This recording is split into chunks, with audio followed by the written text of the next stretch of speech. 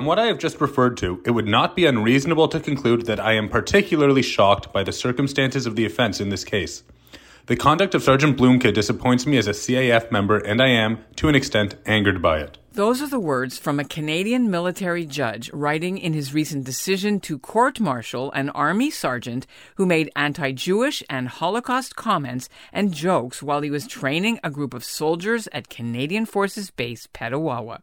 The judge was so shocked at the sergeant's behavior, he could have thrown the book at him, maybe demoted him by 2 ranks, or he could have even kicked him out of the army. But in the end, the sergeant, who's been identified only as 38-year-old K.E. Blumke, and I hope I'm saying his name right, he received a severe reprimand plus a $3,000 fine. And while he continued working, he had to go for counseling and be on probation and monitored, and that lasted for over a year until September of 2022. The ruling came out in the fall, but we're just hearing about it now. And here's some more of what it says. The sergeant was born in Germany and came to Canada when he was 11. He joined the Army after high school. He served more than 20 years. With the Royal Canadian Regiment, he's had 2 deployments, one in Afghanistan and the last one in Ukraine. Nobody taking the course he taught moved to complain until it was finished 4 months later. The judge heard they were worried it would risk their careers, but afterwards, they went up the chain of command, they reported what they'd experienced, and one of those who complained was a soldier with Jewish heritage, identified only as a Master Corporal Mahar, who told the judge he was so upset that he couldn't concentrate on anything he was learning because of the offensive comments. Here are some of them. Is anyone here Jewish? This was one of the very first questions the sergeant asked the group of candidates at the beginning of the course. The second one is when the soldiers were on a firing range and he told them to move with a sense of urgency as a certain group did leaving Germany in 1939. When there wasn't enough room in some of the army trucks, the sergeant said, Germans are really good at packing things in tight. And there was this. Why do Jews have big noses? Because the air is free. I'm Ellen Besner, and this is what Jewish Canada sounds like for Wednesday, June the 7th, 2023. Welcome to the CJN Daily. It's a podcast of the Canadian Jewish News, sponsored by Metropia. Now, I'm sure you've realized by now those weren't the real voices of the judge or the sergeant. My colleague from the CJN, Alex Rose, read the judge's part, and my husband, John Friedland, read what the sergeant apparently said. And we've put the link to the judgment in our show notes. It's really worth reading. The sergeant was written up on charges, and it went to a court-martial, and he pleaded guilty to one of the charges. The other was dropped. And then, after hearings at the end of October last year, the judge issued the second highest possible punishment, short of kicking him out of the forces. And here's what the judge writes. I am having difficulties finding the right word to qualify the use of stereotypes and the reference to the unspeakable horrors suffered by the Jewish community before and during the Second World War to make adverse comments intended as jokes. The word distasteful does not suffice. It is, in my opinion, utterly disgusting. Regardless of who in the CAF engages in such conduct, it should make a reasonable member cringe and worry about belonging to the same organization as the perpetrator. Now, some Jewish groups are calling for the judgment to be reviewed and for zero tolerance in the Canadian Forces for this kind of anti-Semitism. But retired Major General Ed Fitch says the court-martial is actually a win for fighting anti-Semitism. Fitch is one of 4 senior ex-military leaders who studied systemic racism and discrimination in the forces, and they handed their report in last year to the Minister of National Defense. And they called for better anti-racism training for everybody. Retired Major General Ed Fitch joins us now from Victoria, BC, to take a closer look at the case. Hello, Ellen. Well, we're here speaking about the story that's come up about a Canadian Armed Forces sergeant who was disciplined and fined. Now, you have read the court-martial judgment. What are your takeaway thoughts about the significance of this? I see this as a very positive story. I was trying to remember if I had ever in 50 years seen a case of anti-Semitism actually brought to a court-martial, and I could not recall one. I spoke with a couple of colleagues. They also could not recall one. So usually it's been the low-level kind of thing, and I've dealt with it on occasion myself summarily, and there were no formalities. So to see this rise to the level of a court-martial, it's very serious indeed. And the offender's whole career was in jeopardy at a court-martial. To me, this is a sign that the Canadian Armed Forces, by extension DND, are taking this very seriously. In the judge, in his explanation of his decision, was very clear that this kind of behavior is totally unacceptable. And he considered demotion and dismissal and so on, and for a variety of factors didn't go there in the end. But I think this is a milestone case that will be used, and not only in the context of anti-Semitism. By the way, Ellen, we've talked before, you know, I don't like the term anti-Semitism. It was invented by an anti-Semite. It's Jew hatred. I think this is a very positive sign that the department is taking on not only Jew hatred, but all kinds of racism and discrimination. The judge was very, very strong in the written ruling, saying that it was disgusting and there's no way that this was just a joke and that he knew what he was saying. Why didn't they fire him from the Canadian Armed Forces? Why do they allow a person who did this to stay in the forces? So the judge had the option to do that or something close to it in the balance of the facts. And he explains it quite well. There's 60 or 70 paragraphs of explanation from the learned judge, particularly as this may be a first one that I can recall over 50 years. I think his decision is very strong. The factors he took into account are very broad, and I admire the conclusion that he came to. So what were the factors that were mitigating? Things like, and I don't want to get into too much detail because I read it once, but he mentioned the otherwise good record of this sergeant. He mentioned the fact that the sergeant came and pled guilty, whatever the term is, at the trial. Did not dispute the facts that were offered by the prosecution, so that shortened the whole process. A number of other factors. But the important thing is, here is a court-martial that found a person guilty of uttering Jew hatred, and the person was seriously sanctioned for it. Now, when we spoke previously, you had just submitted as part of the committee that the Department of National Defense had asked to look into racism and discrimination inside the Canadian Armed Forces. And there were a lot of recommendations. I remember one of the problems that your group highlighted was that it's very difficult to find these people who will come in with these views and screen them, that the department isn't good at this, at the recruiting process. Can you elaborate a bit about those concerns that you have? Sure. And by the way, the department is not particularly good at it, but neither are our allies. We don't know anybody who is good. So this is sorting wheat from chaff in buckets full of recruits. It's a very difficult task.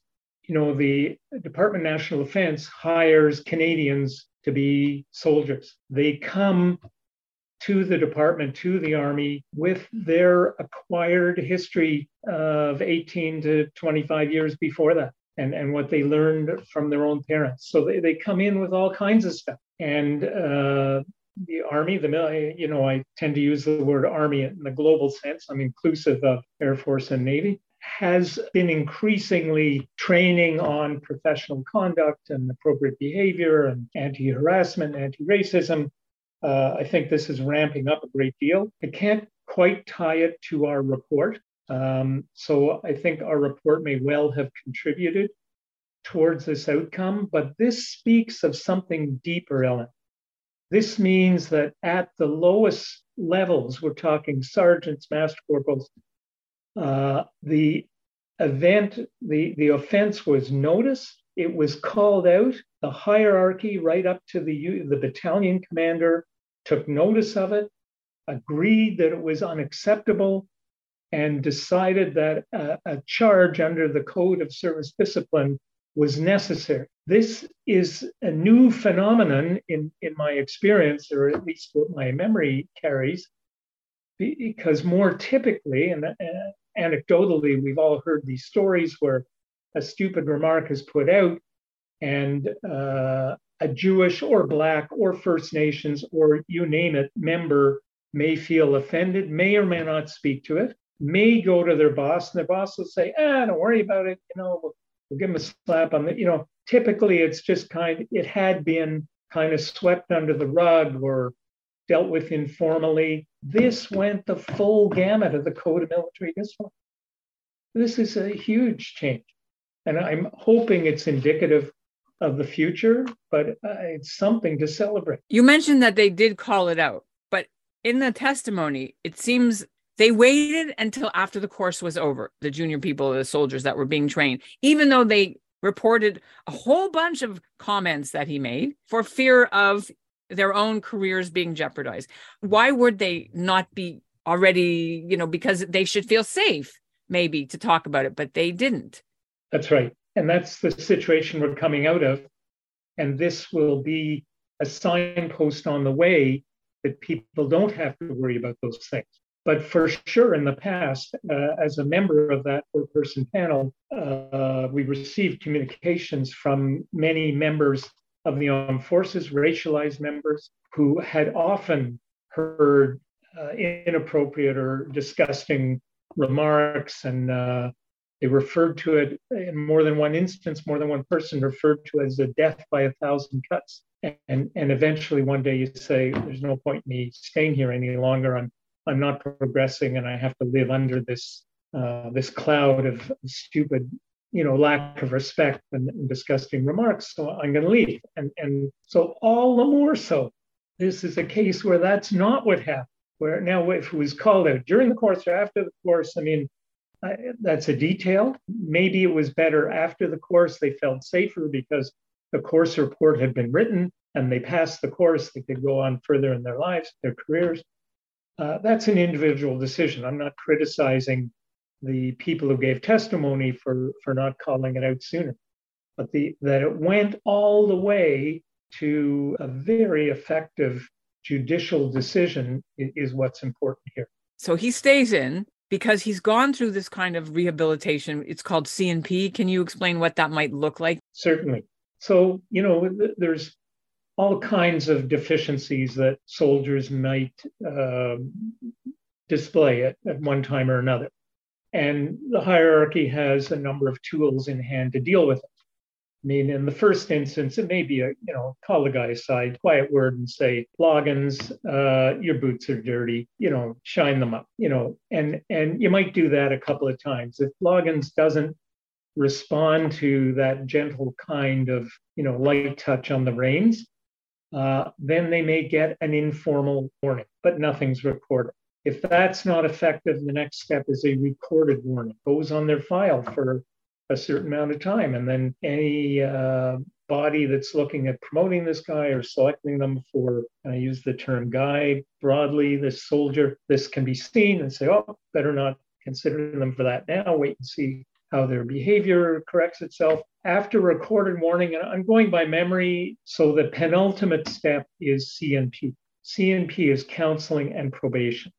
So the individual is formally called in, they're spoken to and given a sheet of paper that lists their deficiencies, and they're put on probation for a period, if memory serves me, it's typically 6 months. And in this case, the judge noted that there was an administrative error, and this sergeant was on probation for more than 12 months.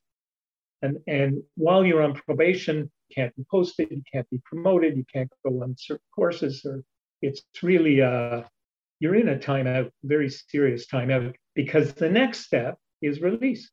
If the C&P is not effective in restoring appropriate behavior, then the individual can be released. It occurred to us that this person, Blumke, Sergeant Blumke, who went through the rehab and is now back doing whatever he is about to do, has access to weapons and arsenals. And this is the whole worry for people who monitor deep hate and those kind of people who then go on to do things like try to kill the prime minister or other things like that. So I wondered what you make of the threat of this for Canada's safety. There is, in all those pages of his decision, there is no suggestion of any kind of right-wing extremism. It's not there. And if it was, it would have come out for sure, because this guy's under the microscope, has been for a year. It's very interesting that we're speaking about, a year after we spoke about your report that was handed in. What progress has the ND made since your report was handed in? So officially, I don't know. The panel was disbanded a few months after that. We did a couple more gigs with the minister in terms of socializing the report internally and externally to the department. And then we were thanked and went on our merry way. That's why I freely speak to you. So I have had some communication with people in the department since, informally. They're being careful in the sense, there's an old saying, never show a fool or a child a job half done. So they wanted to get it all done and then go public. And they have their own schedule, whatever it is. So stuff is happening in the department, and this may be a sign of that. But if you want to have a look on the website, the Chief of Professional Conduct and Culture, CPCC, their website showing some new publications and things they're doing and scrutinizing of promotions and senior officers and all those things happening. I have not seen any report. I don't even know how they're planning to measure progress. So I really can't help with that. Well, this has been very helpful. Thank you for being on the CJN Daily. Thank you, ma'am. We did put a call in to the Minister of National Defence, Anita Anand, for her comments. We haven't heard back yet, but we'll update you when she does. And that's what Jewish Canada sounds like for this episode of the CJN Daily, sponsored by Metropia. Integrity, community, quality, and customer care. Today's listener shout-out goes to Brian Schwartz in Illinois. And we'll end with a little message from Canadian soprano Sharon Azrieli.